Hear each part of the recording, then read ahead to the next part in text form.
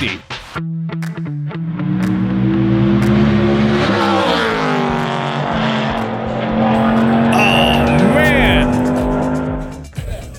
There we go. That is Jimmy Ford's Ford Bronco, ripping it up the mountain, Bronxzilla. And joining me right here, I am excited to have you, Jimmy, on the show.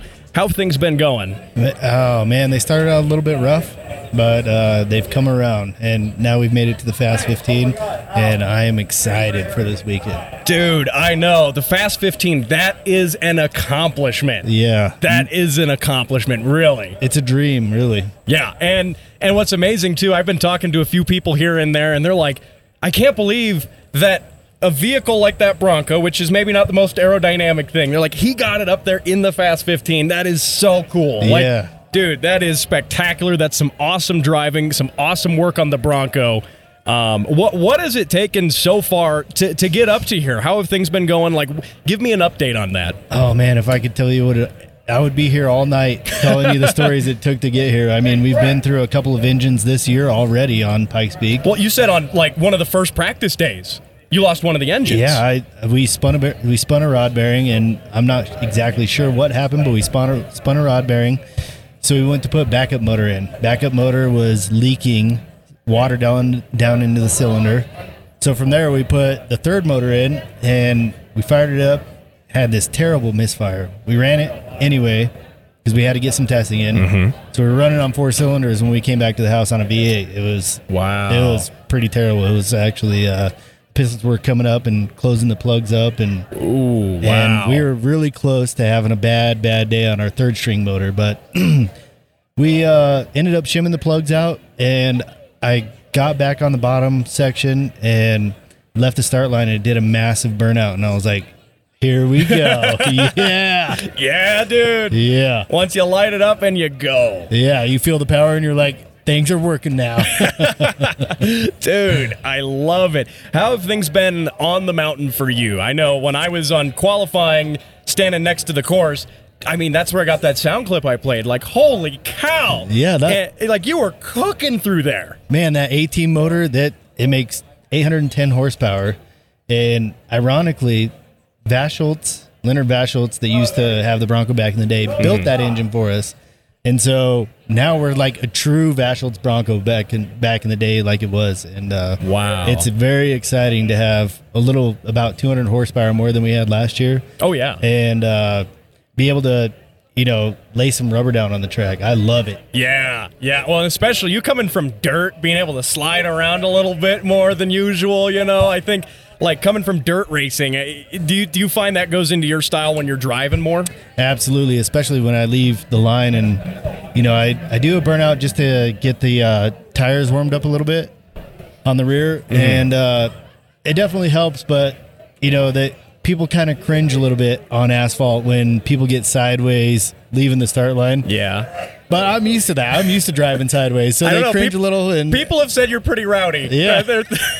I'm just saying, the reputation makes sense. Yeah. Well, I love going around that first corner sideways. It's so much fun. And then I gather up my senses, and I'm like, hey, we're back on asphalt. Let's get it straight. Yep. I love it. And it's interesting you mentioned that, because at the start line, I see a lot of guys who will, like, do these kind of baby starts. Yeah. To get up, like, a little bit, like, just kind of ease it and then take off. And you're just like, man, let's go. Oh, I love it. I love being sideways all the way around the first corner. And some people they'll do a pretty nasty burnout, but they won't make it all the way around the first corner with that burnout. And I'm like, oh, let me lay some rubber down for you guys. Awesome. Yeah. I'm so glad the Bronxzilla is treating you well. The mountain's been kind of tough with the weather we've been having. How have you been feeling about that? Yeah, it's been really tough, because actually until this week, we've had 2 weekends of testing before this where we weren't able to test the top section. Mm-hmm. And that's really tough, because the top section, it changes every year. Yeah. With the bumps and, relearning where the bumps are, where your line is. And we didn't get it tested till this week. So we only got 2 runs on the top, and I'm comfortable with the course and everything, but knowing where the bumps are, it's like it's a little bit shady. So we're there, but we gotta make it. Well, and those bumps are just terrifying when you think about them. Like, especially if you're not expecting it. Like, you notice them in a car if you're driving up there, just normally. But you're doing, I don't know what speed you're hitting up there, 100 miles an hour, buck 20, buck 30. How fast do you think you get on some of the straights? Yeah, probably buck 20. Wow. Yeah, buck 20, buck 25 is what we were coming up with. But yeah, it's definitely crazy coming into Bottomless Pit, and there's a bump at the end of the straightaway at Bottomless Pit when you're going downhill and you got to make a hard right. It's like, hey, there's a bump here. We got to go from 125 through the bump, make a hard right hand. But, the other crazy thing is I think that with so much weather that we've had this year, all those bumps have moved lower and lower on the top section. So I came out of, I guess you would call it Boulder Park. And last year there wasn't so many bumps, but this year on my first run I was like, hey, there's a lot more bumps here. So yeah, and does that change how you're tuning the suspension on it? It doesn't really change the suspension as much, but more about my line. Okay. Yeah. Wow. And because especially, it's just when you think about if you hit one of those when you weren't expecting it. Yeah. Then it really upsets the car, and you got to watch out for spectators. I always try to keep them in the corner of my eye, because if I do make a mistake, that's the last thing you want to do is hit somebody or run off the road where somebody's standing to get close to them and stuff. So, it's a gamble.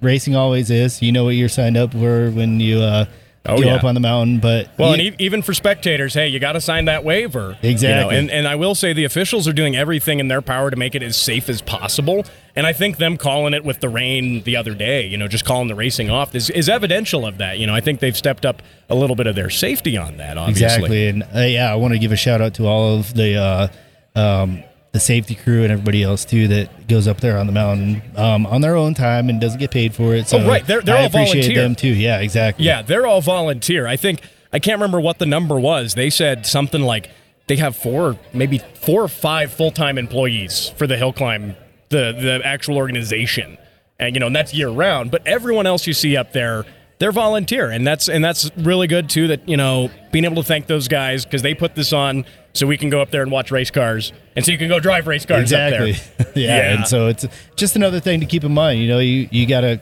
push it as hard as you possibly can, but you also have to be safe and keep it on the road too, which is part of the balance. But on race day, it's that balance is a little bit tilted on the one side.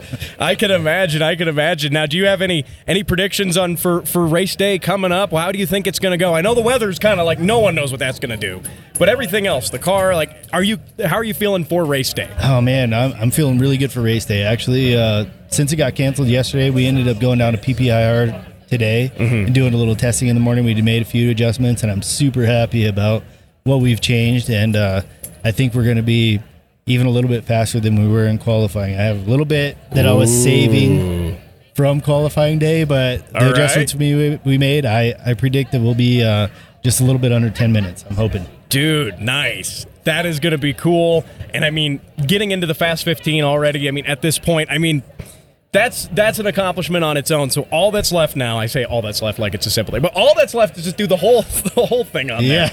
Yeah, we want to make it to the top. That's definitely our first goal, but getting under 10 minutes, that's a whole nother goal in itself. That would be, it would be, people keep asking me, are you on cloud right now for making it in the Fast 15? I'm like, yeah, my answer is I'm on cloud 409 because that's what we qualified as. So yeah, I love it, and look, it's one of those great things, too. Again, I love what you're doing, especially with you and your family. It's a family activity, the whole thing. And I even had I was talking to Amir. He's a race engineer for one of the teams out here. I was talking to him earlier on the show, and he said he even brought you guys up. He's like, I love the community here. Jimmy has his whole family. That's his team.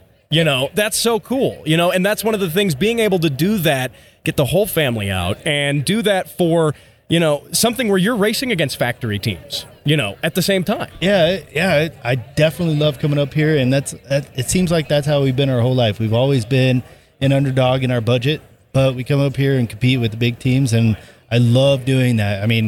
It's been absolutely the best experience that I can have this year.